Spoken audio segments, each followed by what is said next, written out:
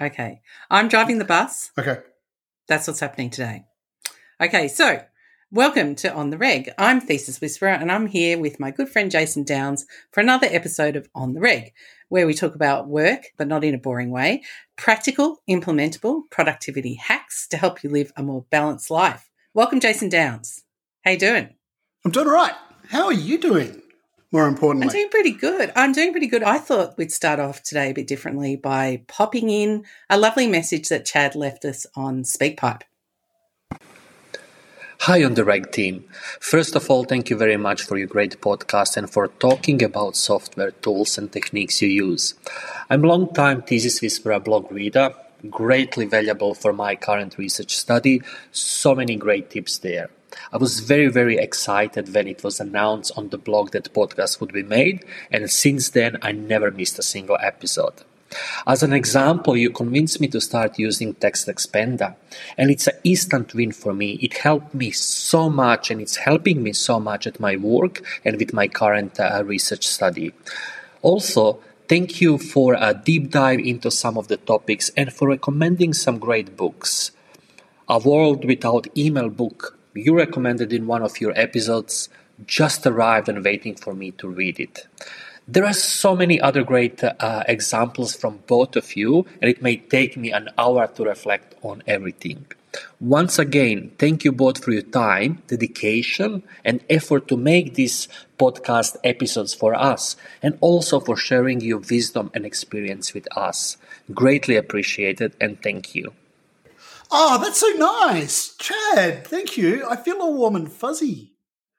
I know. I could have listened to him singing our praises for a whole hour, Chad. Really, you're welcome. Just dial back in 99 more times, and I'd just eat that up with a spoon.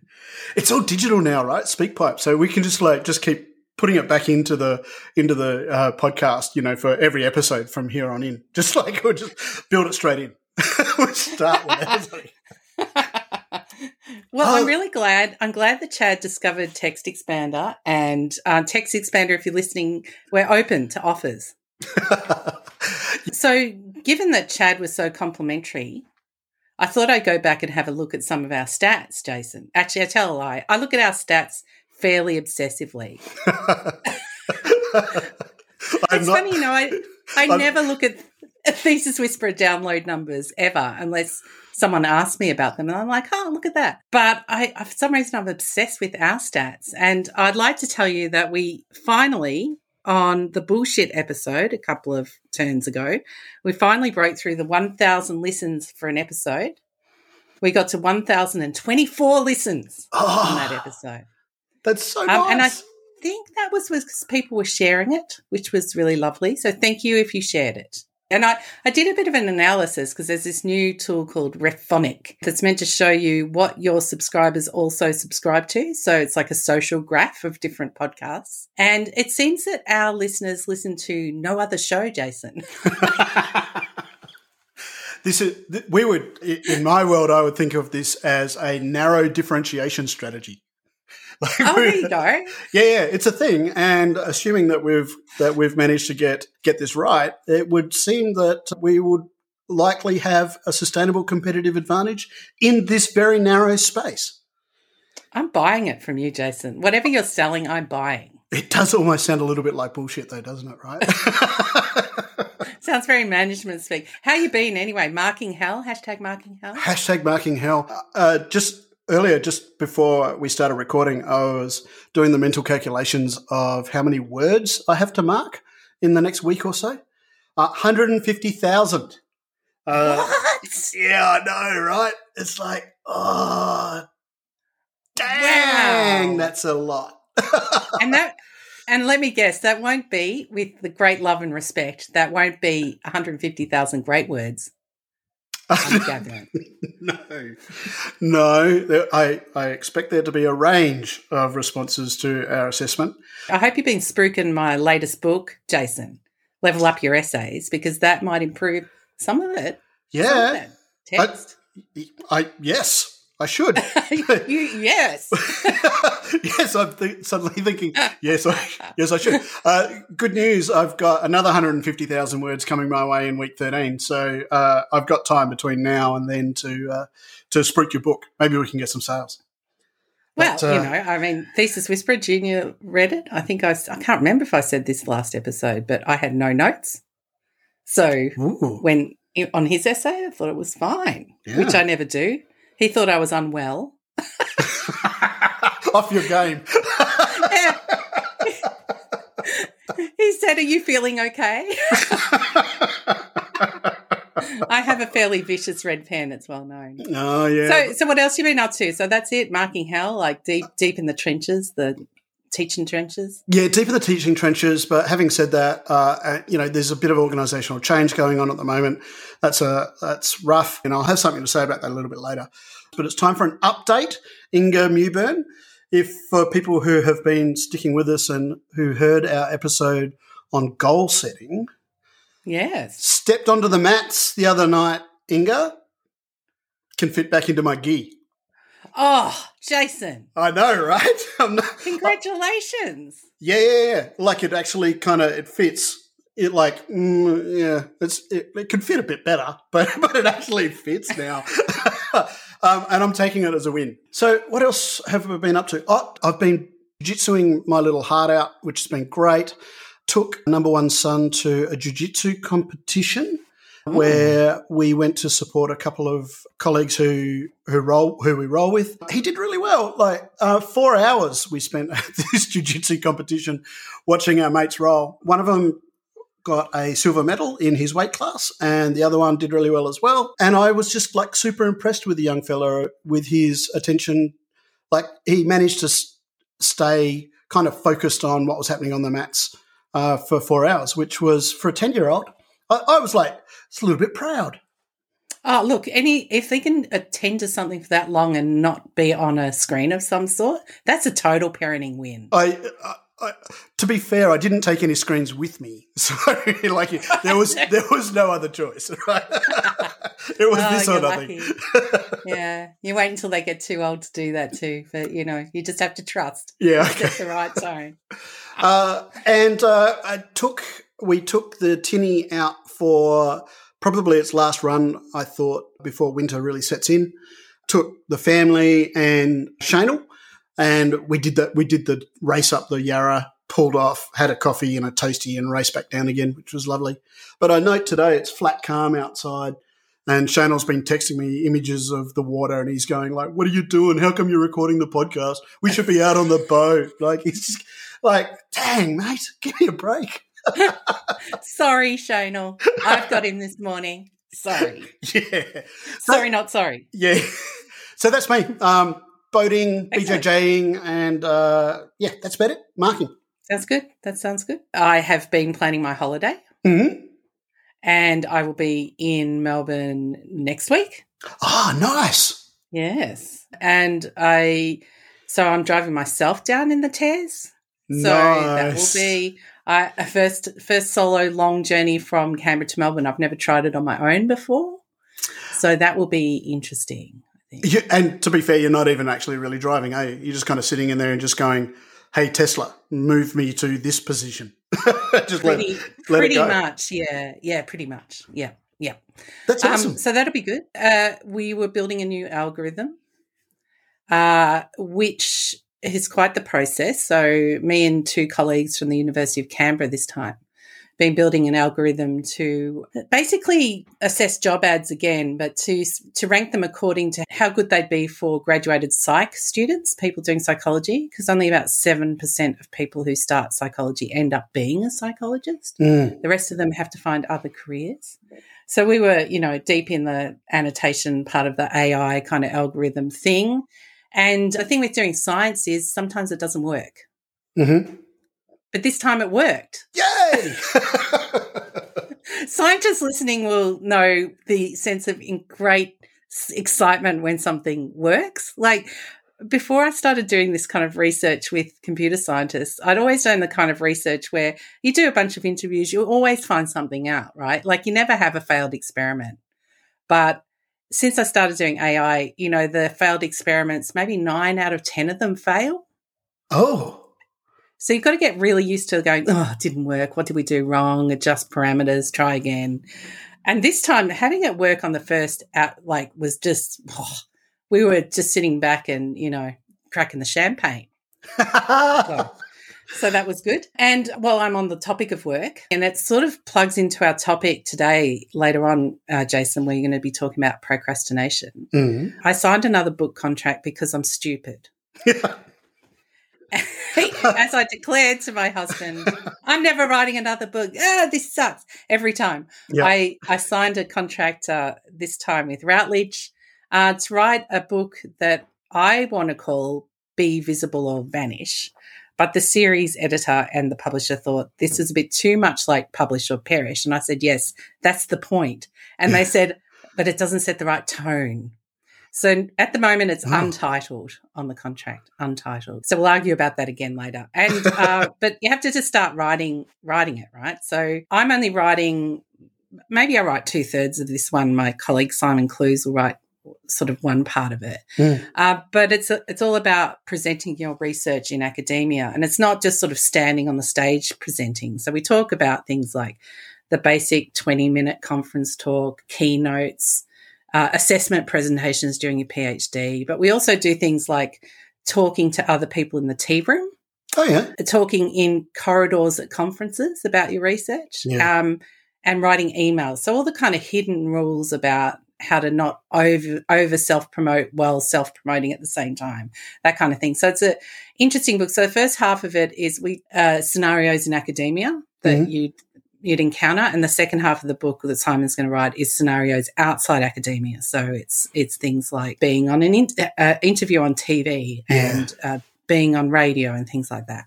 And so each of the segments, they're about between 1,000 and 2,500 words on each scenario, and that's sort of like the hidden rules that no one talks about, and success strategies and how to know you've got it wrong and all those kind of things. So they're kind of like blog posts, I suppose. But damn it, Jason, getting started on this book has just been grueling, and you'll be able to maybe diagnose what's going wrong with me.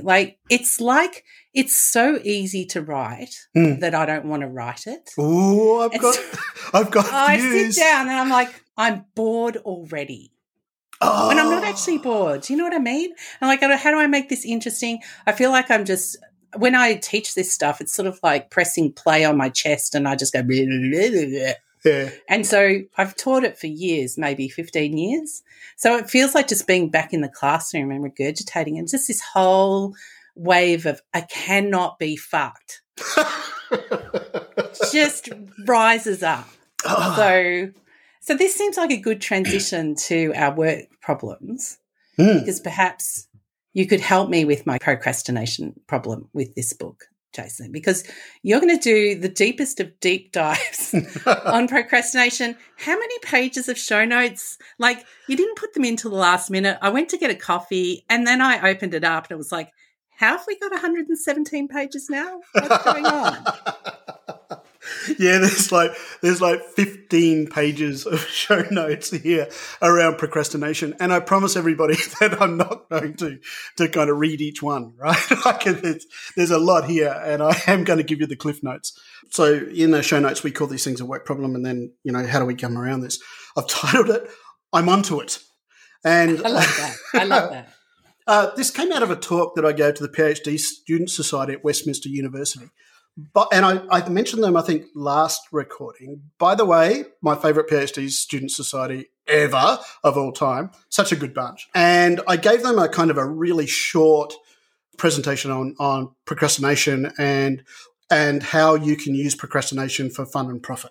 But subsequently to that, I've been reflecting more deeply on my personal use of procrastination as an actual tool, and thought it would be good to kind of go quite deep on that and see what the research has to say on it. And it turns out that there's 40 years of research on procrastination. Really? Yeah, this is a thing. Hence 15 pages of show notes. And just as an indication, like Google, bless you, I started this exercise off with what is procrastination in Google and got 57 million hits back on that. And I'm like, okay, then. All right, good. So, there's a lot of the kind of, I can't think of the name of that. What's that news platform that starts with Buzz? Yeah, I know the one you're talking about, BuzzFeed. Yeah. BuzzFeed, right? So there's plenty of lists of 10 things that you should do to stop procrastination. And, are you a procrastinator? Self-diagnose yourself here. There was heaps of that sort of crap, right? But one that I did find that I really liked, which kind of provided a nice definition, was from a 2019 New York Times article where they broke the definition of procrastination down. And I thought this was a nice one where they say that etymologically, procrastination is derived from the Latin verb procrastinare, to put off until tomorrow. But it's more than just voluntarily delaying. Procrastination is also derived from the ancient Greek word akrasia, which is doing something against our better judgment. That's actually beautiful. Yeah. So that's perfect, isn't it? Yeah. We know we shouldn't be doing it, but we still do it, right? And so that self-awareness is a key part of why procrastination makes us feel so rotten. When we procrastinate, we're not only aware that we're avoiding the task, but also that doing it is probably a bad idea, yet we do it anyway. How many times have you, Inga, I'm asking you to self-identify here. How many times have you procrastinated and just felt awful about it? Every damn day. Yeah. Every day I will procrastinate about something or other. Every day. Every day. Ooh. Yeah. Yep. Ooh. Yep. For how There's long? Always a task. There's always a task that I know I should do and I just don't want to. And it's almost it's almost compulsive. The only way that I end up being a productive person is have multiple tasks going at the same time. So I can always switch to another one to avoid the first one. Well, it's pretty much, it's deadlines that drive me. I think I don't let it slip past the deadline though. I do know a lot of people who do go past the deadline. It just sails past, and I'm not that person. Yeah. But I procrastinate every day. Yeah. I think you'll find yourself in this research. You'll kind of go, yep, that's me. Because I tell you what, when I read it, I'm like, oh, dang. Oh, I feel seen here. So anyway, my favorite one was When Good Things Don't Come to Those Who Wait, which is a 2013 article, and I think it was from European Psychology. And it was just brilliantly written. It was clear. It wasn't kind of couched in jargon. And I was a little bit worried that it might kind of get a little bit psychological, if you know what I mean, in terms of its language. But it was just a lovely article to read. And we'll put the link in the show notes and we can go from there. Most of the research has developed in kind of isolation from one another, that there's not a consistent definition of procrastination. So even though we've got 4 decades of this stuff, we grab the elephant by each of its different legs, if you like, in terms of the research. But some of the things. So hang on a minute. So are they just let me dwell on that. The irony of that is beautiful. There hasn't been some sort of international conference on procrastination or some sort of working party on the definition. They've procrastinated about getting together in order to define. Is this possible that they just haven't got around to it? No. In one of the later articles, they talk about the problem of coming up with a clinical definition of procrastination, which might mean that you end up stigmatizing the activity. Right. And so if they do come up with a clinical definition of this, people might start to use that in various different ways. And why this is important is because 25% of the general population procrastinate. This is yeah. So this and these are done with studies of huge cohorts, 24,000 people. You mean there's some people who don't? Yeah, most, it turns out. Yeah, we're special. Look, there's a lot of argument in the research about how you design these studies. Much of it depends on self-reporting. So you might argue that, people might not be as entirely honest with themselves or with the researchers as what they possibly could be about their procrastination habit. But if you kind of deep dive into this population a little bit more, it turns out that the general population of 25%, that it kind of ramps right up. It's as high as 70% for university students, 70% of university students. Again, I'm surprised that it's 30% that are not doing that. That'd be the engineering respect. students, right? I mean, deep respect. No, deep respect. Yeah. 50% of students, presumably in the university setting, report consistently and problematically procrastinating. Oh, that's me. Oh, okay. Men procrastinate slightly more than women. But as we get older, this is a good thing. As we get older, we tend to procrastinate less. And the procrastination has been shown to have negative impacts or negative correlations with things like your health, financial well-being, poor academic performance. I mean, you don't have to think too hard about students who kind of own up to procrastination and then hand in assignments at the very last minute, and they're not as good as they could be. Some of the research studies looked at things like people who procrastinate doing their retirement planning. And oh, really? Yeah. It's like, not me. Oh, no, my retirement is planned. But, because they put it off, they don't invest early enough, and so they have negative outcomes later in life financially. Right. There has been more recently a stream of research that wants to separate out procrastinators from what the term they use is passive procrastination. So this is kind of what you would think of as the traditional procrastinator, someone who puts it off and, suffers the negative consequences, all the bad kind of procrastination, versus active procrastinators. Right. Yeah, so active procrastinators are people who are deadline driven and who use a strategic kind of outlook on the way in which that they use their time. So they know that they've got to do these things, but they play this kind of mental game of, if I delay starting this particular activity, will that maybe give me more information that will allow me to make better decisions? They're always weighing the consequences off of delaying starting something versus the negative consequences of having to do it at the last minute. That is literature review procrastination in a nutshell, isn't it? Yeah. Yep, absolutely. Yeah. So, for those listeners who aren't aware, the literature review being basically what Jason's doing here, reading a whole lot of stuff.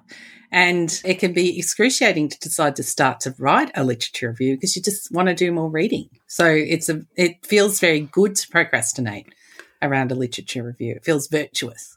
Yeah, well, you're gathering more information, right? So that makes it easier for you to be able to synthesize that information, and particularly when you've got something that's going to be public at the end of it, a research paper or a thesis or something, it feels like you're not actually procrastinating. It feels just and right. Yeah. And the natural order of things, yeah. The author proposes that even though there's been this split between this active and passive procrastination, that this is a false split. And really what we're talking about when we talk about active procrastination is what she termed as strategic delay. So actually making the decisions to delay activity in a particular area, assuming and hoping that the negative consequences will be outweighed by the positive consequences of delaying some action. She then breaks this down into 7 aspects that kind of split these things out. These 7 aspects are quite specific, but I like them. So the first one is an overt or covert act is delayed. The second is the start or completion of this act is intended. The third is that the act is necessary or of personal importance. The fourth is the delay is voluntary and not imposed upon oneself by external matters. The fifth is the delay is unnecessary or irrational. Where am I up to? Sixth, The delay is achieved despite being aware of its potential negative consequences. And the last one is the delay is accompanied by subjective discomfort. But it's in the last four, really, where this kind of split between procrastination and strategic delay come through. And that's in the kind of recognition that the delay is unnecessary or irrational, that you're aware of its potential negative consequences, and that you're going to suffer some discomfort out of that. Yeah, that's interesting because I think I'm strategic delay only some of the time, but most of the time it's irrational. Oh, really? Yeah. Oh, see, I would have thought that you would have been strategic delay most of the time. See, I love the way that you always think that I do things a lot better than I do, Jason. Like, I appreciate your friendship and the way that it colours, that you think that I'm somehow better at things than I like it most of the time. I'm struggling like a duck with all the legs going underwater, and I'm serenely gliding across the lake. But underneath it's all turmoil, Jason. Oh. Self-doubt, all that kind of stuff. Well, some of the research, not in this particular paper, but some of the research that I read, that one of the benefits of active procrastination might be that people have to positively engage in impression management. So maybe that's what you're doing.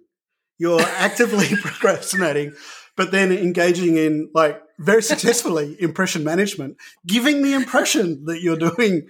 You're just gliding across the lake when, in fact, it's... No, I mean, I find myself a very curious creature in this respect because, like, I look at... I mean, objectively, I read a lot and produce a lot. Like, I think that's fair to say. Yeah. But the process of doing that is, like, it's torture, actually. But I try to be cheerful. Did someone say therapy? I may resemble that remark. I have been in therapy quite a lot. This article breaks procrastination down into 4 perspectives, which I thought were really good. I'll kind of race over these really, really quickly. They are the differential psychology perspective, the motivational and volitional psychology perspective, and the clinical psychology perspective, and the situational perspective. So as you can imagine, this is a psychological journal, so it makes sense that they pull these psychological perspectives. But in terms of the differential psychology perspective, where they kind of frame procrastination as a personality trait, they say in this perspective that it's reflective of people with decreased conscientiousness and increased neuroticism. Okay. Yeah. A tendency for increased perfectionism. I may resemble that remark. Low self-esteem. I'm starting to feel very uncomfortable. Low self-esteem, decreased optimism, and differentiated identity aspects around self-concept, self-presentation, ego identity, those sorts of things. And what I liked about this is that it was associated with self-handicapping as a strategy to preserve one's self-esteem, which I thought was really interesting. So, and this goes to the talk that I gave to the PhD Student Society at Westminster University. Hello, we love you. That procrastination is not a time management problem; it's a stress response problem. Oh, yeah. Yeah, and it turns out that there's a few studies that seem to indicate that there is no correlation at all between how smart you are and your proclivity to procrastination. It's a little bit of look, I absolutely would not question that. The smartest the smartest PhD students I've met are the worst procrastinators. Like, there is no correlation. Yeah, absolutely. Yeah, I could see that. Yeah. But I'm really interested that it's a stress response because that resonates with me. Yeah, right. Well, I asked the audience in that talk, I said, in the chat, just kind of give me a whole bunch of, tell me how you feel when you procrastinate. Maybe this is a good opportunity for you to engage in that little activity as well. There you go. So thinking about your procrastination. Yes. And thinking about your emotions in the act of while you're procrastinating. Yes. Yes. What words would you use to describe your emotional state? Yes, pretty unhappy. Yeah. Yeah, it's pretty torn. Like, yeah, it's pretty. Oh gosh, I have different flavors of it. Yeah. If I'm honest, like sometimes it's like I recognize what I'm doing right now, and I'm just giving myself a break about it turning to another task, and I'm making some sort of justification for why I'm doing that. Like, I'll do this other thing now because reasons. Yeah. And then I'm kind of okay with that. But other times, like it's like I'm beating myself up. I'm a lot of negative self-talk, Yeah. why can't you do this? Come on, you have to. So-and-so will be really disappointed, Yeah. blah, blah, blah. Yeah. So I've got two modes. One mode is sort of quite accepting and just rationalizing. The other mode is just an orgy of self-destruction. Yeah. Well, the good folk at Westminster talked about anxiety, stress, anxiousness. Yeah. Lots of really kind of negative emotions and feelings that come out of engaging in procrastination. Yeah, I hate those feelings. I hate those feelings. Yeah. I have them a lot. Oh, man. Yeah. So I don't even do my job. So, from the differential psychology perspective, this is normal, right? Like you're. Well, that's a relief. I like to be told I'm normal. Okay. Yeah, and so thinking about that, then you can't go to more getting things done tutorials, or how do I time manage myself using Outlook, or that's not going to help here, because it's tackling the wrong end of the problem from that particular perspective point of view. Yeah, it's really interesting because we're such task managers, like sometimes I'll pick up a task, digitally or on paper or whatever, and it feels hot to me. Like I think to myself, oh, this is a hot one. Like I know myself and I know I won't want to do it. Yeah. And how I actively avoid putting those tasks into my system. So I have some task avoidance just because I know that's just going to drive me up the wall. Yeah. So probably there's a bunch of things I don't do just because I know they're real triggers. Yeah. And that's, both you and I think, probably take on more than time allows for. And so coming to grips with that, I think the time management aspect of this is one way to tackle this, in that you just need to get a reasonable workload on your plate. And we've talked about this previously in the podcast, I think, but it's not the only way to tackle this stuff. So I think this article talks about these 4 different perspectives. You can't take procrastination as being just one of these perspectives, that they overlap, and just looking at it through one particular lens is not going to be helpful. So I'll rip through the next ones. The next one is motivational and volitional psychology perspective, that procrastination incorporates a failure in motivation and or volition, leading to what they call the intention action gap. So you want to do something, but you don't actually do it, right? So such lovely.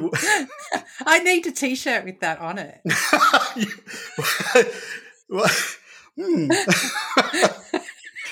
A failure of motivation and or volition leading to the intention action gap. Yeah. Procrastination is less likely in people who are intrinsically motivated, self-determined, engaged in flow-inducing activities, and those who engage in a mastery approach to goal orientation, have an internal locus of control and increased self-efficacy. But procrastination can be traced back to decreased self-regulation, decreased self-control, decreased action control, and then some other kind of little elements around time management, time orientation, learning strategies. Look, there's an equation called and I didn't actually... Of course there is. Of course there is. I didn't actually write down the name of the equation, which is killing me now. It's called the temporal something. I'll put that in the show notes. But this equation is composed of 4 major bits: expectancy, value, delay, and impulsiveness. So you can do an equation that expresses exactly how much you're going to procrastinate about a given task? Yep, pretty much. Can we make this into a quiz? Yeah. Oh, my God. Yeah, I know, right? We love the people who do this sort of stuff. I know. Thank you, psychologists. Yeah. It's amazing. Oh, man, there are so many statistics. I know. They're not your favourite, are they? No. Thank you for going there for us, Jason. I appreciate it. Okay. Motivation increases as the expectancy of an outcome and the size or value of the outcome increases. So the more that you want something to happen, the more you'll be motivated by it? Yep. And the more it's worth, the size or the value of the outcome increases. I don't know. That's not really doing it for me, because I can be unmotivated about things that really, really matter, like health, you know. Yeah, but we'll come back to this, right? Because motivation decreases as the delay before this outcome and the impulsiveness increases. So according to this theory, procrastination is more likely to occur if the outcome of an unpleasant activity offers rewards in the distant future. Right. Right? So delayed gratification. Correct. So this idea, it's an important thing, like the rewards of health, engaging in healthy activities. And I'm suddenly thinking back to, I think it was like our first episode maybe, or even our second episode, the urgent important matrix. Remember? The merely urgent? The merely urgent. The merely urgent. The risk that both of us face here, and I'm going to put you and I in the active procrastinator box at the moment, right, is that we might be lying on our deathbed and suddenly go, you know what I should do? Start training for that marathon. Because the deadline, right? has now appeared. Yeah, there it is. It cannot be shifted. You know, you can obviously see parallels here about being able to begin with the end in mind, as our good friend Stephen Covey would say.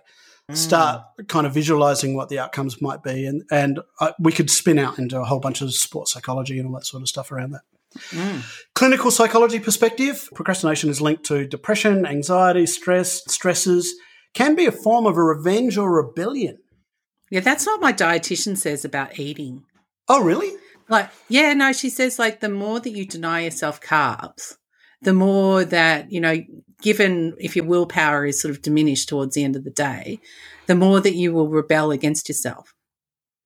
Right? So you're going to binge. Is that what you're saying? Like at the end of she said you're setting yourself up for sort of taking revenge on yourself or rebelling against yourself. So she's like, rebelling's just something you do. Like, you may not think that you're a rebel, but everyone has it in them, you know. And you're rebelling against yourself, which is really dumb, actually. And she's quite right. Like, I eat overall less if I don't go into denial mode. Yeah. If I'm like, I can eat whatever I want when I want.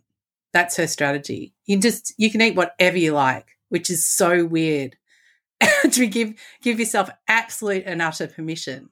Well, hang on. But then you've got to ask yourself, like, is each bite that I'm taking now better than the last one or not? Like, she puts you really in the moment rather than in any sort of delayed, I've got to not eat this because then I'll be thin in 6 months' time. She's like, what's happening right now? Is this bite more pleasurable than next? And when it stops being pleasurable, just stop. And it's amazing. It's amazing how it's changed my eating habits. I'm still on a long journey about it. But when you just give yourself permission, suddenly the need to rebel kind of goes away. It's weird. Oh, man. So hang on. Dunkin' Donuts, kind of Krispy Kreme, sugar glazed pink stuff, covered in chopped chip mint ice cream. Yeah, anything. And then it's really weird when you go into that mode, you're like, anything is possible, how much you just don't want to eat. Huh. Like sometimes I want to eat that sort of stuff, but actually a lot less than I thought. Right. It's very strange. Oh. I'm still getting my head around it. Maybe we need an academic diet episode. We probably do. The research. I know that a lot of listeners are like, everyone's struggling with this at the moment because especially in Australia, we're sort of coming out of pandemic mode, kind of. Like, yeah, you know, we've got used to the fact that sometimes we just have to lock ourselves in the house for 5 days and then it passes over and we're all out again. So it's sort of got used to that, like, unlike other places that are just deep in the shit. Yeah. Yeah. The downside is, of course, we're heading into winter, right? So I know, right? Who wants to go for a 9-kilometre walk every day when that's going on in Canberra? Well, no, actually, it's really sunny and cold here. This is the thing about Canberra. It's fucking freezing. Like yesterday I put something on Instagram that was literally the ice on my Sun Lounge's cover was covered in ice. And it was actually crunchy. I pressed it with my finger and it was crunchy. Oh. But it was sunny. It's beautiful and sunny. It's alpine. Yeah. Nice. Yeah.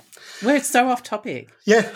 Shall I bring us back and link it to earlier where we talked about the clinical definition?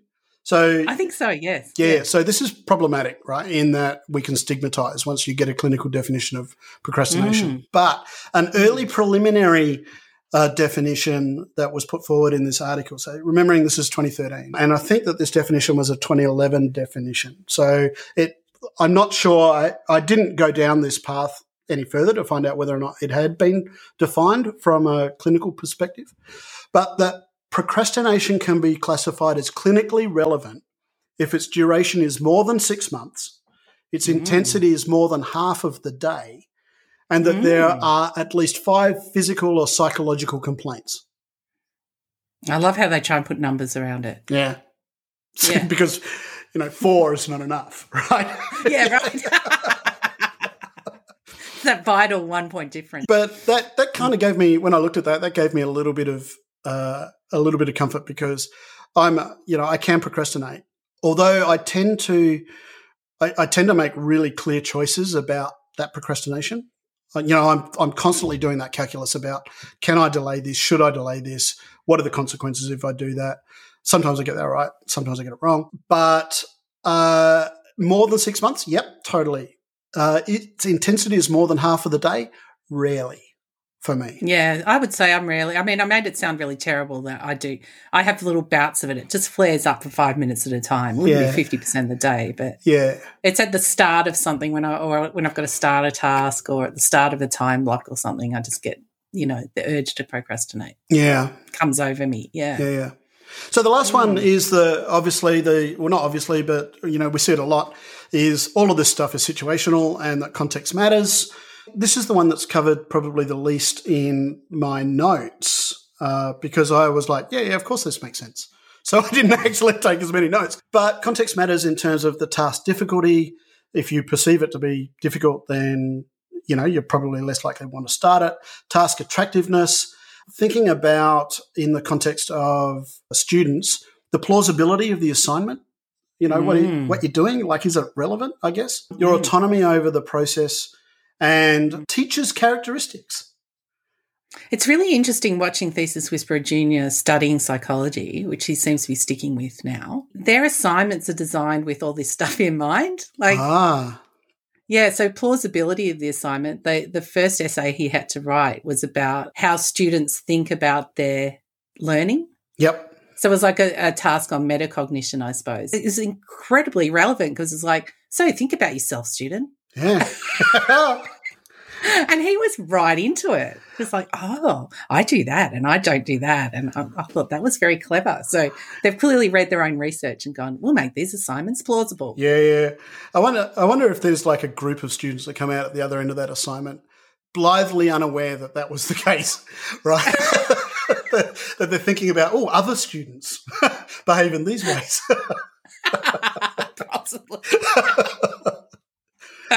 Dang. Ultimately, this article suggests that if you're going to tackle this, thinking about this through one particular lens is probably not helpful. There's a lot of overlap between these various different perspectives. And that ultimately, if you're going to tackle it, that probably each individual case or each individual has their own individual characteristics around procrastination. And so that you and I probably require different approaches or different interventions around procrastination to help us to get stuff on. True. I mean, as a person who's picked up PhD students in the last stages who've, like every other supervisor's abandoned, and they're kind of like, as we call them in the trade, roadkill students. Oh, no.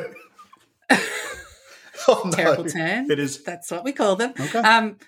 You pick them up off the side of the road and you try and breathe life back into them, So I always have one on the go, basically. Yep. I've always got someone like that. Yeah, and I would say that each one of them has suffered from procrastination in some way, but they've all needed a very different approach.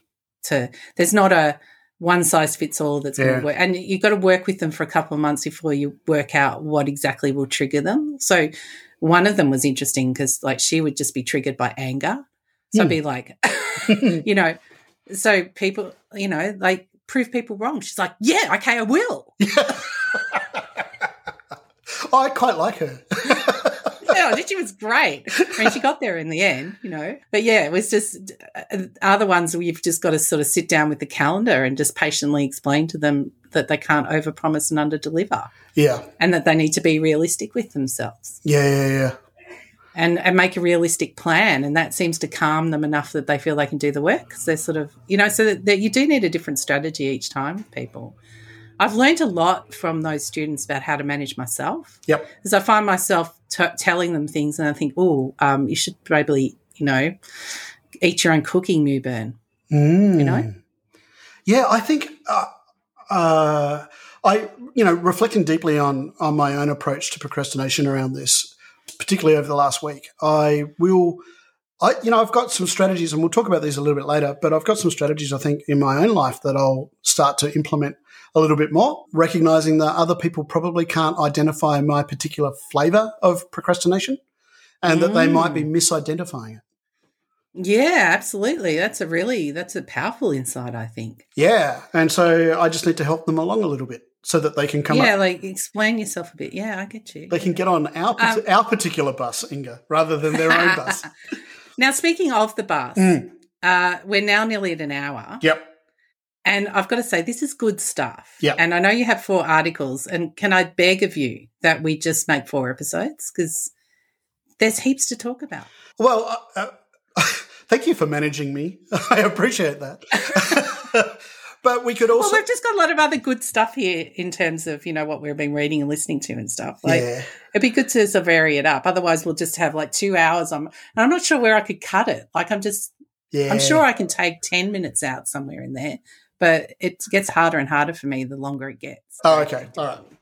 No worries. We're ahead of ourselves, aren't we?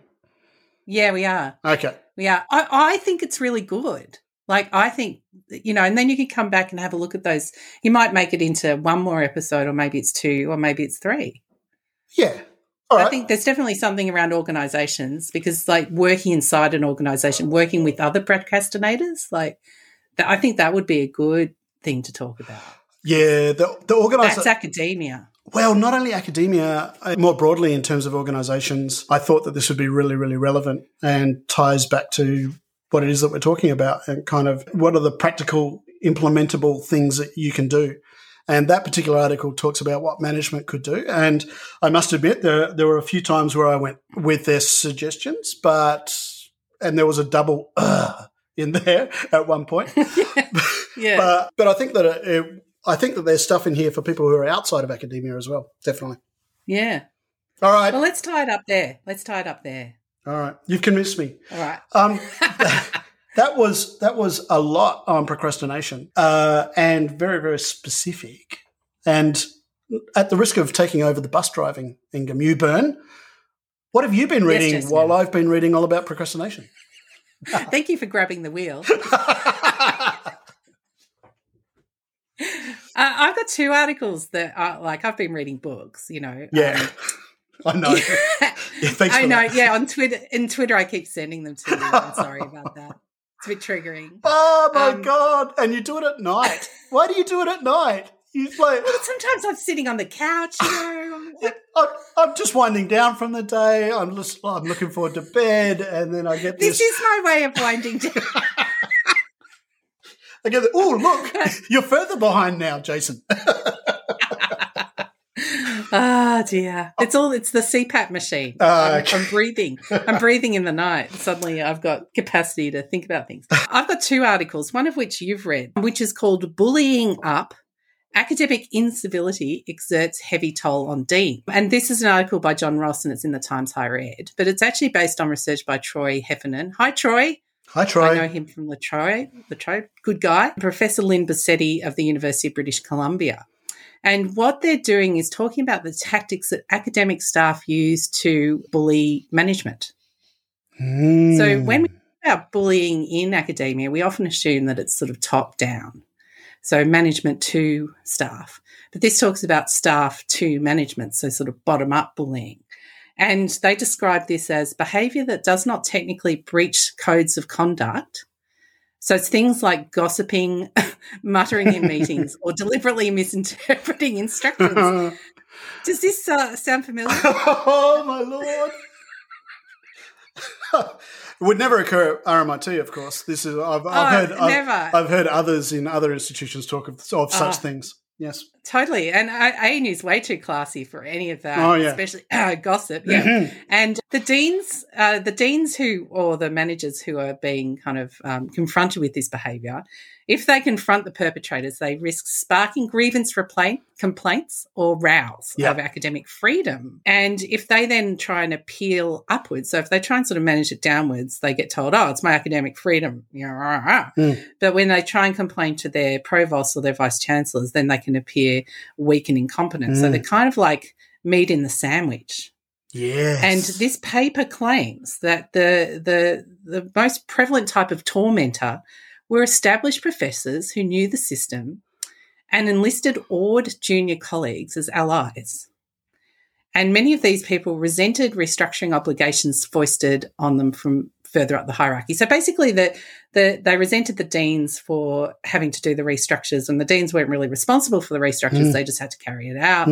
And so the deans are really the meat in the sandwich, like the classic middle management problem. And I mean, I have to say, as a long-time dean handler, I've been dean adjacent for the last 16 or 17 years. I'm on how many deans have I had now? 1, 2, 3, 4, 5. I'm on my 7th dean. Yeah. Right. And I do have this thing that I call dean anxiety complex, which is Is this clinical? Is this a clinical definition? I don't know, but where the deans are confronted, like I've just seen it so often, they've been confronted with something that they know they have to do that's going to be politically unpopular, and they just like they get it. I've seen the toll that it takes on these people, that they know they have to carry out some of the things that they have to do. Yeah, and also that unprofessional behaviour. Gosh, I mean, I get a little bit of splash of that occasionally just by being dean adjacent. Like sometimes I'm the co-author on a paper that suggests a major change or something like that. So the last major change I was involved with was introducing supervisor professional development, because we're like, hey, our PhD students take a long time to complete. Maybe we should teach supervisors a few strategies to help them. And this created instant resentment amongst the established professorial class. And boy, have they got a vicious tongue in their emails. One of my favourites, it starts off addressing me as, Dear Automaton. Or are you an apparatchik of the deeply Marxist conspiracy at the heart of academia? Like I'm not kidding. That I've got it stuck on my corkboard because I love it so much. I was about to say, you've either internalized that, right, like to such a point that you can just off the top of your head just like repeat it, or it's within eyeshot. And I can't. Oh, it's within eyeshot. Okay. Yeah.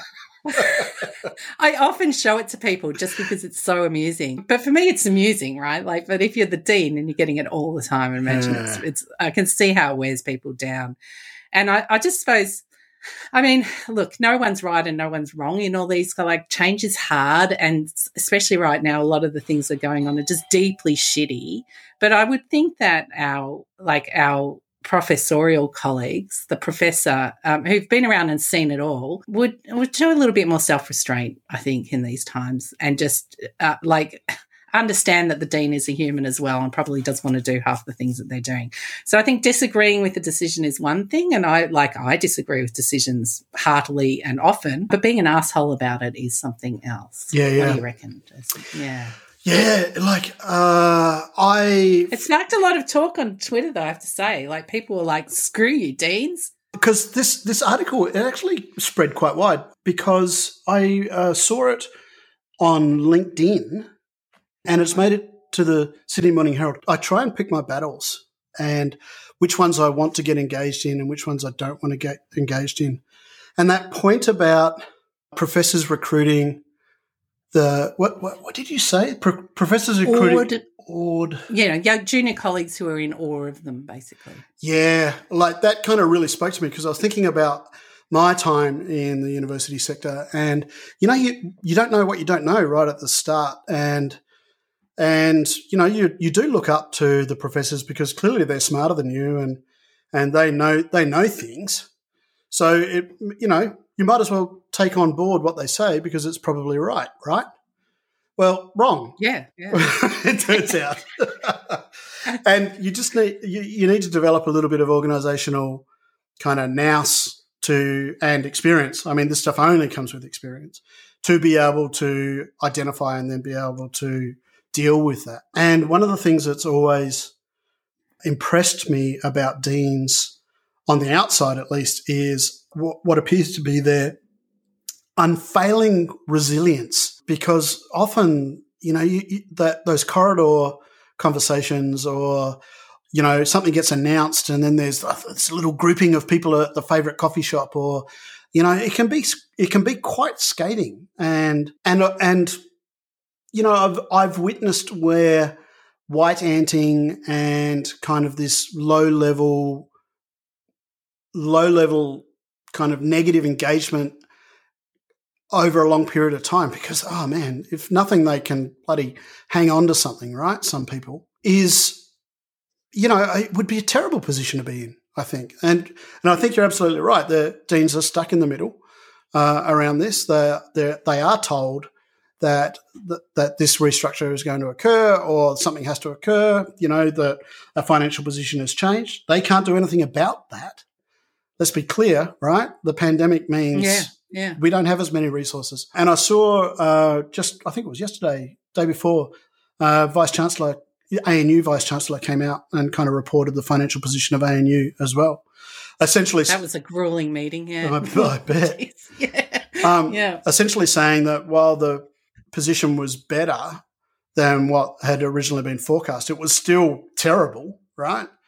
So in the face of those kinds of externalities, the deans have to make some hard decisions, and they have to implement, because that's their job. And the saddest thing I've seen happen to them is that formerly they were one of us. Usually, usually they're promoted from within, not always, but often. So they've been one of the troops, and suddenly they're the boss, and they lose their friends. Yeah. People don't want to be seen with them. There's a sort of social death involved with it that I've observed happening. And they've often been promoted because they've been the sort of people that people like and respect and think, oh, well, they'll do a good job and they won't hurt us. Yeah. They're just in a double bind then. Yeah. And that's often why people import deans, right, because then they don't have those social attachments and so on. So those people come in and they never make any friends with anyone. Yeah. And so I always make it a policy to be super friendly to those people, and just because on a human level, I just think it's a shit job. And I've been asked to do the job not only in my own institution, but I'm headhunted regularly. Yeah. Right. Like I'll get a call once, twice a year, sometimes 3 times a year for the next dean HDR job that's going somewhere, just because, I've got a lot of experience and dean adjacent, and I just absolutely blanket no. There's just no way I'd do the job. You've got a text expander snippet, right? I do. Need one. Hey, did you see my text expander stats this month? Were they insane or what? Awesome. I'm like 33 hours. Yeah. That is nuts. Yeah. We predicted this, right? Like early on, it was like, if you engage with this stuff, that's 3 months worth of holidays at the end of the year. Amazing. Probably won't work out that way, but it's pretty amazing. Speaking of holidays, we'll probably need it, because the second one article I want to talk about is called Teaching and Decision Fatigue. It's by John Warner. And it's not research exactly. It's an opinion piece in the Inside Higher Ed site. But I thought it was interesting. It's just got it's an academic like us, just basically musing on his life, and developed a little theory about that. I thought was quite interesting. So he's developing a theory that a semester is an inevitable process of being worn down until at the end there is an exhausted collapse at the finish line. And he talks about how this always happens, and he does all these things and he thinks he can stop it, but he finds that teaching is uniquely draining. And that it's progressive over time. And he thinks that it's got something to do with the idea of decision fatigue. So research shows us, and I talked about my dietitian earlier in the show, if we don't cut it out, research shows us that we have a limited ability to make decisions throughout a day, and that we basically use up our decision-making energy. So, for instance, Steve Jobs dressed in a black skivvy every day, so he didn't have to make a decision about what to wear, right?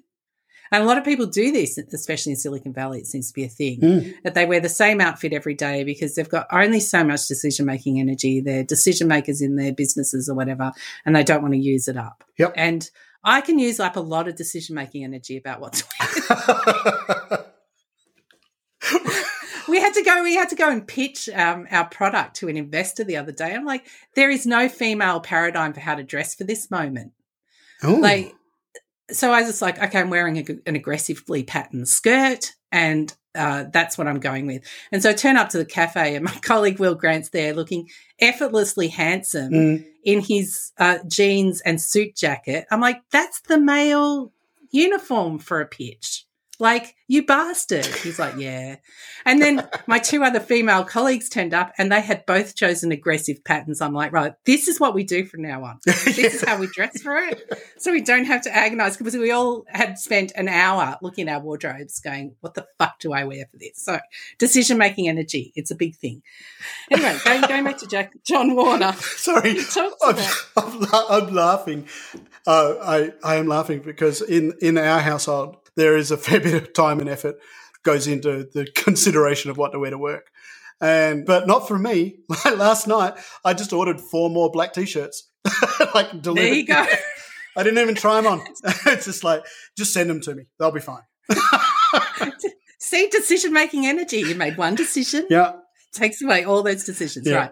So basically, he thinks that teaching uses up a lot of decision-making energy. And he says, essentially, I believe that during the semester, teachers experience a steadily declining amount of physical and emotional bandwidth because of the sheer number of decisions one must make as a teacher, combined with the stakes, both real and perceived, of these decisions, and the fact that almost all of these decisions must be made by the instructor acting alone. Yeah. And that I don't teach by semester. Like, I teach, the longest I'll teach is 3 days in a row, like a boot camp or something. And I know by the end of boot camp, I'm absolutely shattered. But I do remember back when I used to teach a semester and just like the crawling towards the finish line. And it just really spoke to me, this thing. Like, you know, you're having to make decisions about which assignments, you're deciding as you present material, you get lots of queries where you have to make a decision, explaining assignments or, you know, changing things or whatever else it is. So I do remember this sort of decision making. What do you think? Does that resonate with you? Yeah. I think this situation matters, right? Like, I think if you're only teaching 2 semesters a year or 1 semester a year, then I can see how it would be like that. But I come from an institution where at one stage of the piece, I was involved in coordinating and teaching 9 different offerings of a course around the world. And we've talked about this in the past, right? Like, the only days that we were not teaching strategic management somewhere in the world was Christmas Day and I think New Year's Day or something like that, I think. But other than that, we were just going all the time and there was no break. And so my response to that, which has led to much of kind of my own personal productivity stuff, was to standardize everything that I could possibly standardize. Like Text Expander, the lot, as much as I possibly could. Really think through what it was that I'm trying to do with my teaching and what the high value activities are in the teaching. And then for everything else is just not cookie cutter, but take away as much cognitive load from it as I possibly could. So, and decisions, right? Yeah. Like, if you standardise, you don't have to make a decision how to write an announcement. You just Text Expander it out and change the date or whatever. Correct. And as a kind of a self-preservation mechanism, that can work. The problem is, of course, where you're constantly teaching all the time, everywhere, etc. Then when you do go on leave, if you do take a week off, then you need to make sure that somebody else knows what your systems look like, or that you've automated them in advance, and that you don't take leave at a critical point where you have to make some creative decisions.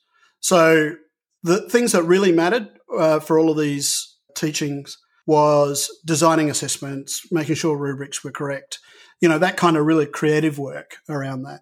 But I would set up the announcements through Text Expander. I would pre-format lecture slides so that we used we use the same lecture slides for the concepts, theories, models, tools, frameworks, those sorts of stuff everywhere. Yeah. And then would only contextualize for location around some of the examples. And as a result of that, you never really suffer from this kind of declining decision fatigue towards the end of the semester, because you're always at the start of another semester or in the middle of another semester somewhere else, because of the yes. But also, I think importantly, you've reduced the problem that he's talking about, and a lot of colleagues that I know, they don't do that. They're working week to week, or they're always tinkering. They're always changing things.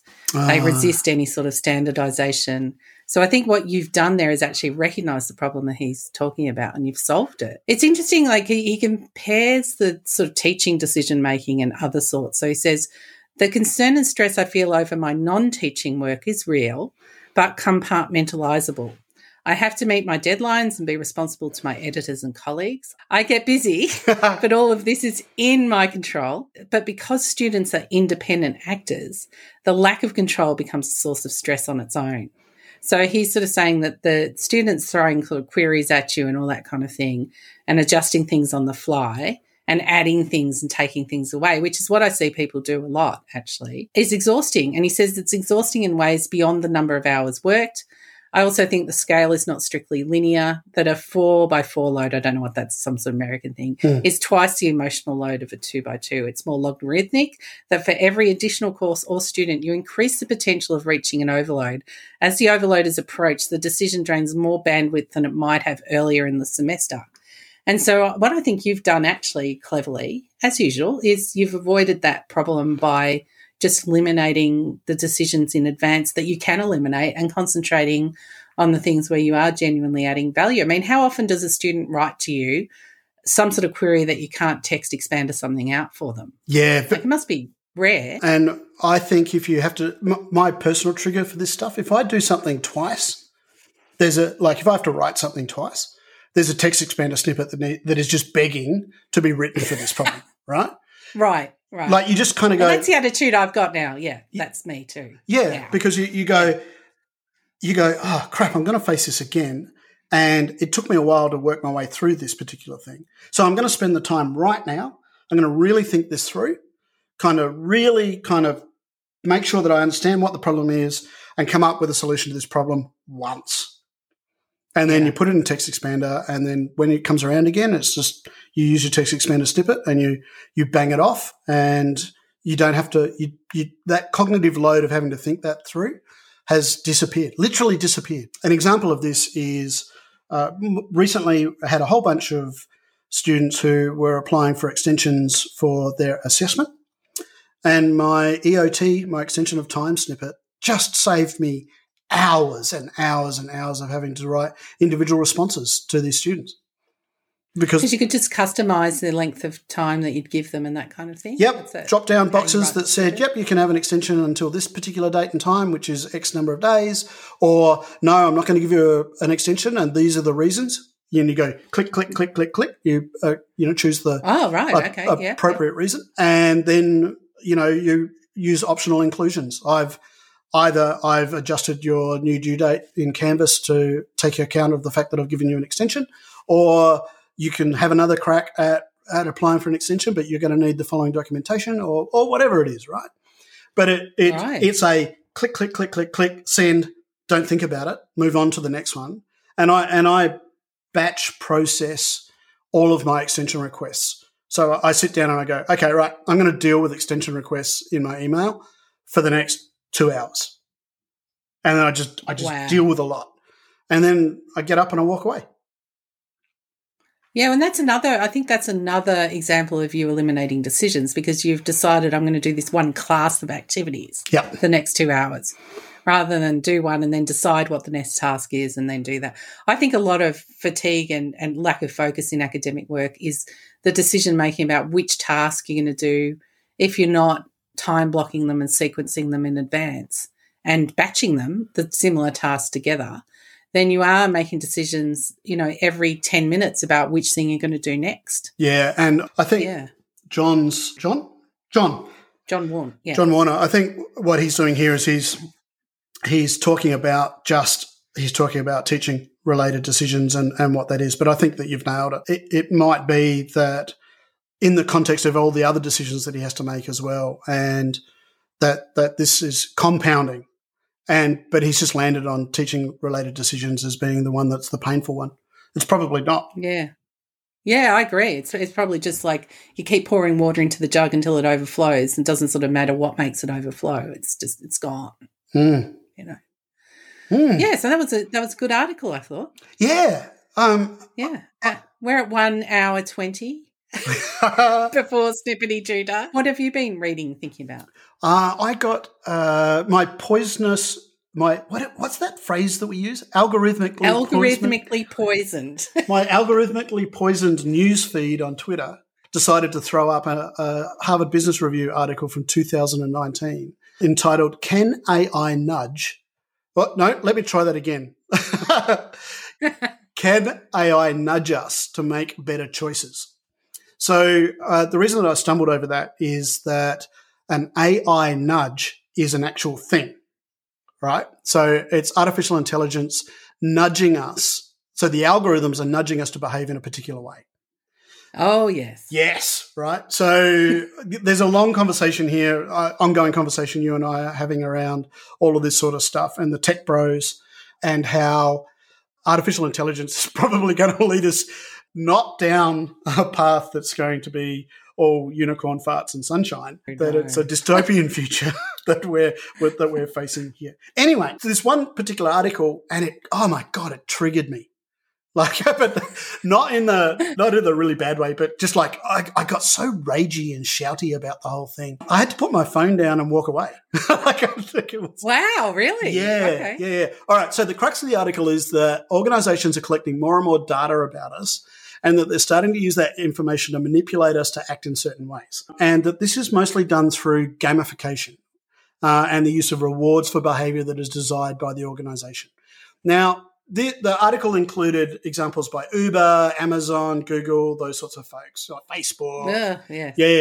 And you can, like we know about all that sort of stuff, right? Uber, they're collecting ride data, acceptance rates, ride duration, GPS, all that sort of stuff.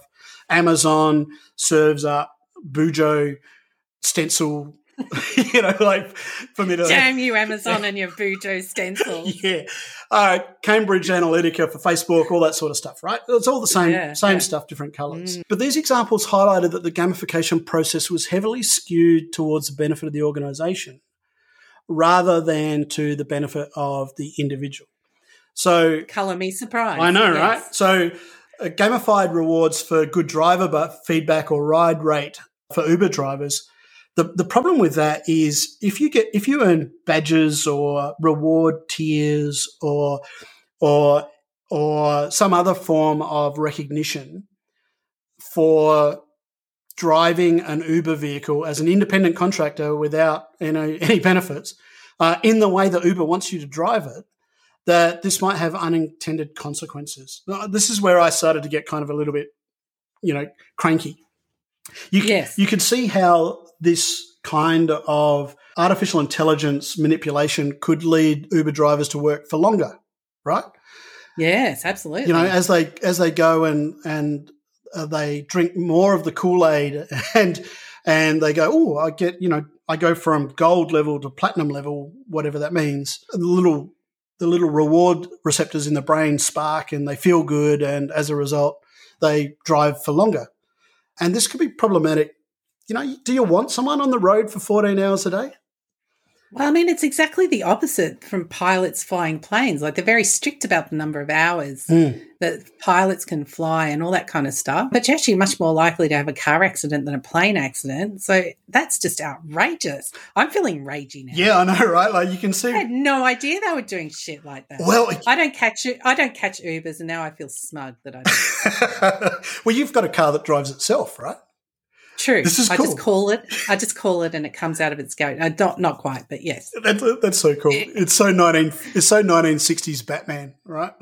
I know, it is. The authors argued that organisations don't need to be unethical about this, and that they thought that with some win-win thinking, well-designed gamified systems that leverage behavioural economics could benefit both organisations and employee. At which point I I stood up and went, I'm calling bullshit on this. And rightly so, Jason. Yeah. So, I mean, I think there are some obvious concerns about what happens when you sign up to one of these organizations that uses this stuff, right? Like what happens, for example, when your data that you've been handing over as part of the employee-employer relationship is acquired by some other big tech bro company, right? Like you've handed all this stuff on. You've entered into one relationship, but you now suddenly find yourself as part of another one. And let's be honest. No, it's outrageous, and governments aren't doing enough to regulate this shit. Yeah. Like because data's kind of ephemeral, and they don't understand math or something. Talking about politicians now, it's all like, oh, whatevs, and they're up to collecting plenty of it on their own as well. Oh, let's be real. Oh yeah. One of the things that kind of really started to wind me up was that the article also forgot to mention that often people don't have a choice about whether or not they're involved in these kinds of mass surveillance systems. It's kind of one thing to say that you can choose not to work for a company that engages in this kind of bullshit, right? But it's entirely something else when the only business that's growing in your area in the middle of a pandemic is Amazon, and they're paying minimum wages and you don't have a job. Sure. There's a price to play here as a guest, as opposed to a price to pay. So this got me starting to think in a ragey kind of way. Let's imagine an Amazon worker is tracked in real time through his or her wristband. Did you know that they had a patent for this stuff? No? Yeah. So, oh my God. Yeah. So you put this wristband on, right? And what it does is it pings, as you walk around the warehouse, it pings you to say that you're close to or further away from the article item thing that you need to pick. So, okay. Yeah. So, and it not only tracks where you are, GPS kind of style, but also where your hand is. So as you reach up, you're getting closer towards this thing, if you know what I mean, that you need to pick up. Yeah. So constantly the algorithm is telling you to walk this way, reach this way, do this thing. Right? So what happens? Like treating you like a robot, basically. Pretty much. Like a meat robot. Wow. Now, if you step back from that, of course, what happens if the employee decides not to listen to the wristband kind of commands, right? Like, let's say there's a spill on the floor or something like that, and the employee decides, the wristband says turn right, the employee decides to turn left. This is monitored because, Amazon, right? And they call them in to say, well, how come, you should have gone this way. And as a result of that, an extra 15 seconds was added to something that you could, because Amazon's been well documented as using all of these kinds of stats to drive efficiency in their business, right? Yeah. I feel increasingly guilty about owning a Kindle. Go on. This could totally, to your point, like dehumanize the employee, I reckon. Yeah, absolutely. The way in which the employee, the agency that an employee has around the way in which they do their job is removed. And, there's a whole bunch of organizational research that says that one of the things that you should do to have happy employees is give them autonomy about how they go about doing their job. Allow them to be able to make these kinds of decisions. Anyway, this got me thinking and about particularly how I'm already subjected to this kind of behavioral manipulation and how I'm okay with some of it, but not others.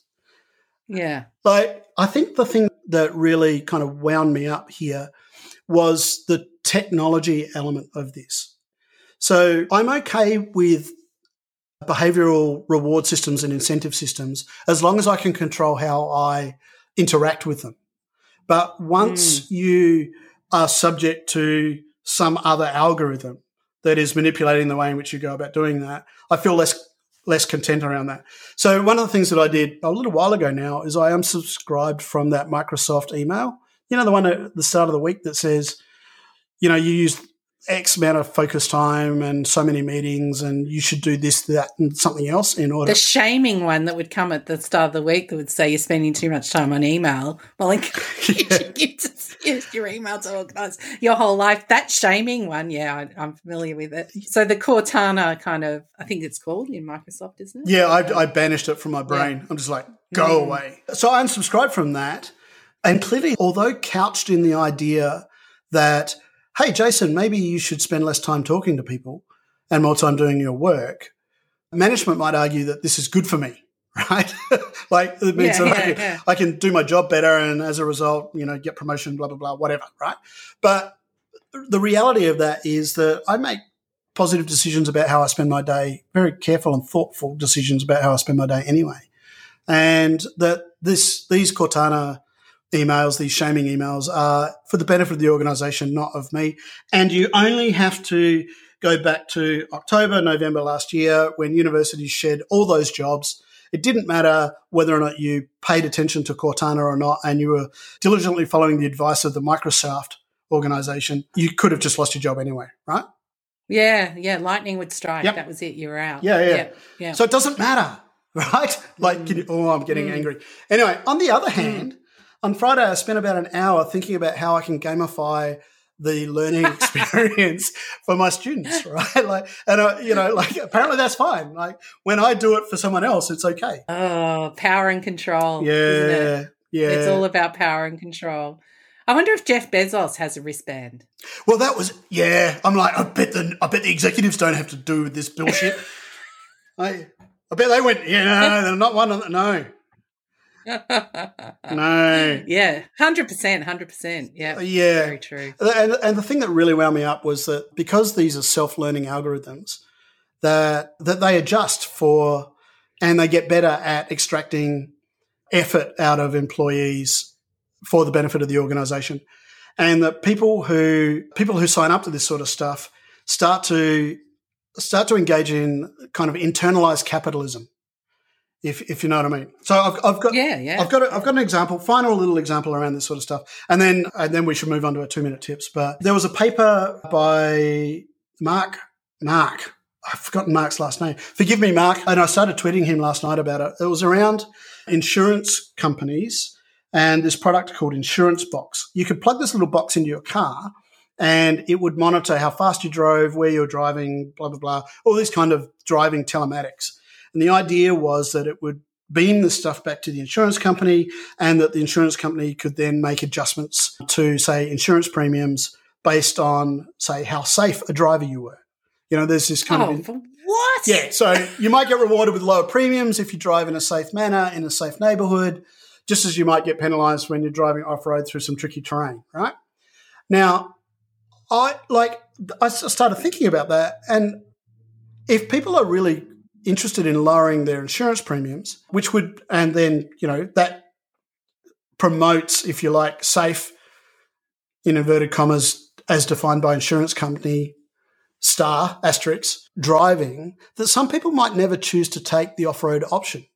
So if I've got one of these things in my Jeep, I might decide just to stay on the M1 rather than finding some really interesting roads to go that are off-road, if you like, and in interesting space. What you're meant to have a Jeep for. Yeah, that's right. Clearly. I mean, why own one if you're not going to do that? Yeah, this kind of internalised capitalism is detrimental to people who want to live their life to the fullest capacity, enjoying all the non-monetary rewards of doing things in remote locations. Get out there, drive your Jeep like you're supposed to. Don't listen to the algorithm.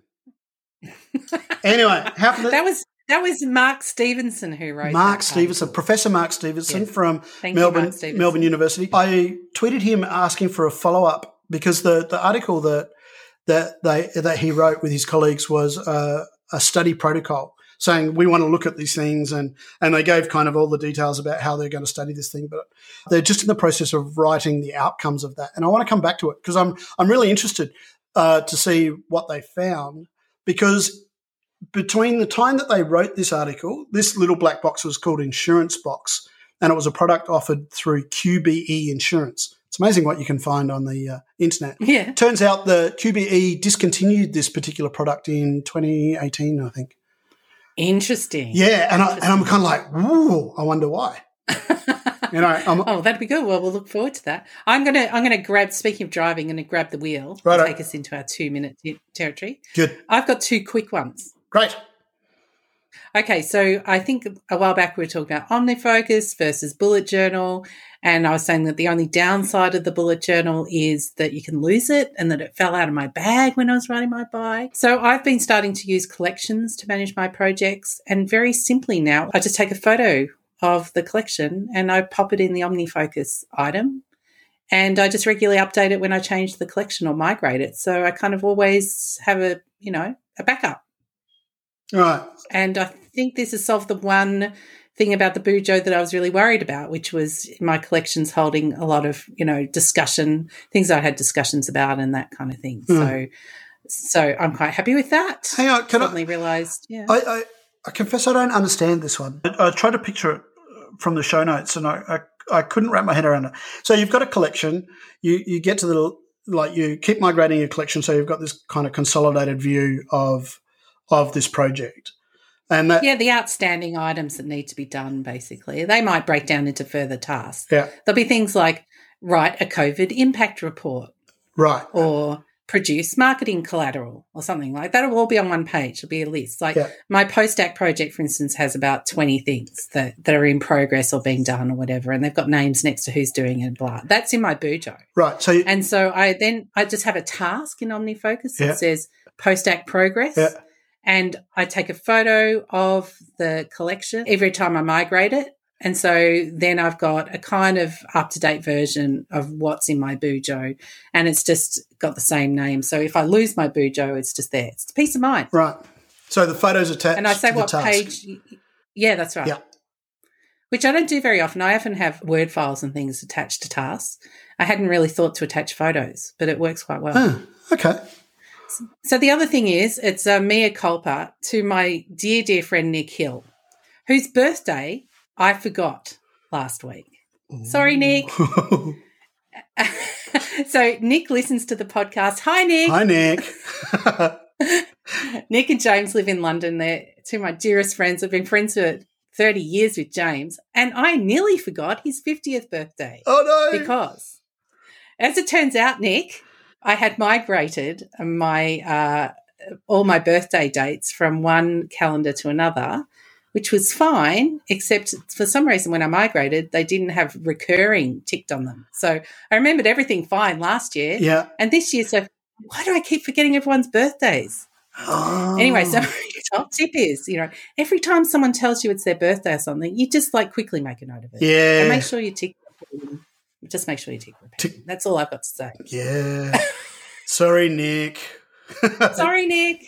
Love you, Nick. Yeah. He said it totally he's like, what credibility do you have to do this podcast in? Fair call, Nick. Fair call, my friend. They're good. The split between Bujo and OmniFocus, right? I think we still have to. It hasn't quite kind of gelled perfectly for me yet either. I think there's work for us to do in that space. Mine's super quick, and I've been doing this for years, and I didn't realize how awesome it was until it worked in a really obvious way. So I copy and paste stuff from the internet all the time, and usually if you do that, it can end up with some really funky kind of formatting issues, right? If you go straight from the internet into a Word document or some stuff like that. I have this extra step where I copy from the web page, paste it into a plain text version of the text edit software on the Mac. Oh, yeah. Yeah, so you start at the start of the day, I'll have a new document, text edit document, set to plain text formatting. And what I do is I copy, paste it into that thing. It strips all the formatting out of it. And then I copy that text and place that text where I want it to go. So it's kind of, I add an extra step into getting it from the internet into Word, for example, and then you can just format it any way that you want, and no one will ever know the difference, which is kind of good for email sometimes as well, maybe. Oh, sure. Yeah, absolutely. All sorts of things, like cutting out of a PDF quote or something. Yeah. Yeah. Fantastic idea. There's probably heaps adding that one. Probably heaps of apps that do this kind of automatically. But and if anyone's got any ideas or can point us in the directions of apps that will do this without me having to go through this multi-step process, I'm all ears. Maybe on the SpeakPipe. Mac only. Yeah, definitely on the speaker. Mac only, though. Please, people, we don't do Windows. No, we're not. We're not a Windows shop here at On the Reg. Right, I'm going to pull us in, Jason. Hey. I've done at 1 hour, 41 minutes and 15 seconds. Thanks for listening all this way. Jason, we love reviews, don't we? We love them. Oh, my God. If you can leave us a review on Apple Podcasts, it helps people find us. And, of course, we read every one of them. Be like Chad. use SpeakPipe. How do we get to SpeakPipe, Jason? We go to www.speakpipe.com/thesiswhisperer. And yes, we'd love to hear from you. Yes, and we can hear your voice then, which would be nice. It's lovely, isn't it? It makes it feel warm and fuzzy inside. We really enjoy that. Or tell someone to listen to our podcast and just skip the first 20 minutes, so we just crap on about what we did and stuff. No, that's the best bit. That's the best bit. I reckon it's the best bit. I'm never dropping it. I went out to lunch with someone last week, and they said that they'd listened to a few episodes of the podcast, and they told us that we were particularly nerdy. And I'm not sure whether or not they were telling us that like positively or negatively, but I just embraced it, right? I'm like, yeah, well, thank you very much. Yeah, thank you. And I'm like, well, leave us some reviews. Come on, get on with it, right? like I did. Are you a true friend? A true friend would leave a review. Yeah. Talking to you, Nick. All right, where can people find you on the web, Jason? Mostly on Twitter, and you can find me at Jason Downs. And you, Inga? And you'll find me at Thesis Whisperer, tweeting the latest books from my to-be-read pile to Jason. So that's a thing you can watch. Thanks, Jason. It's been real. Thanks, Inga.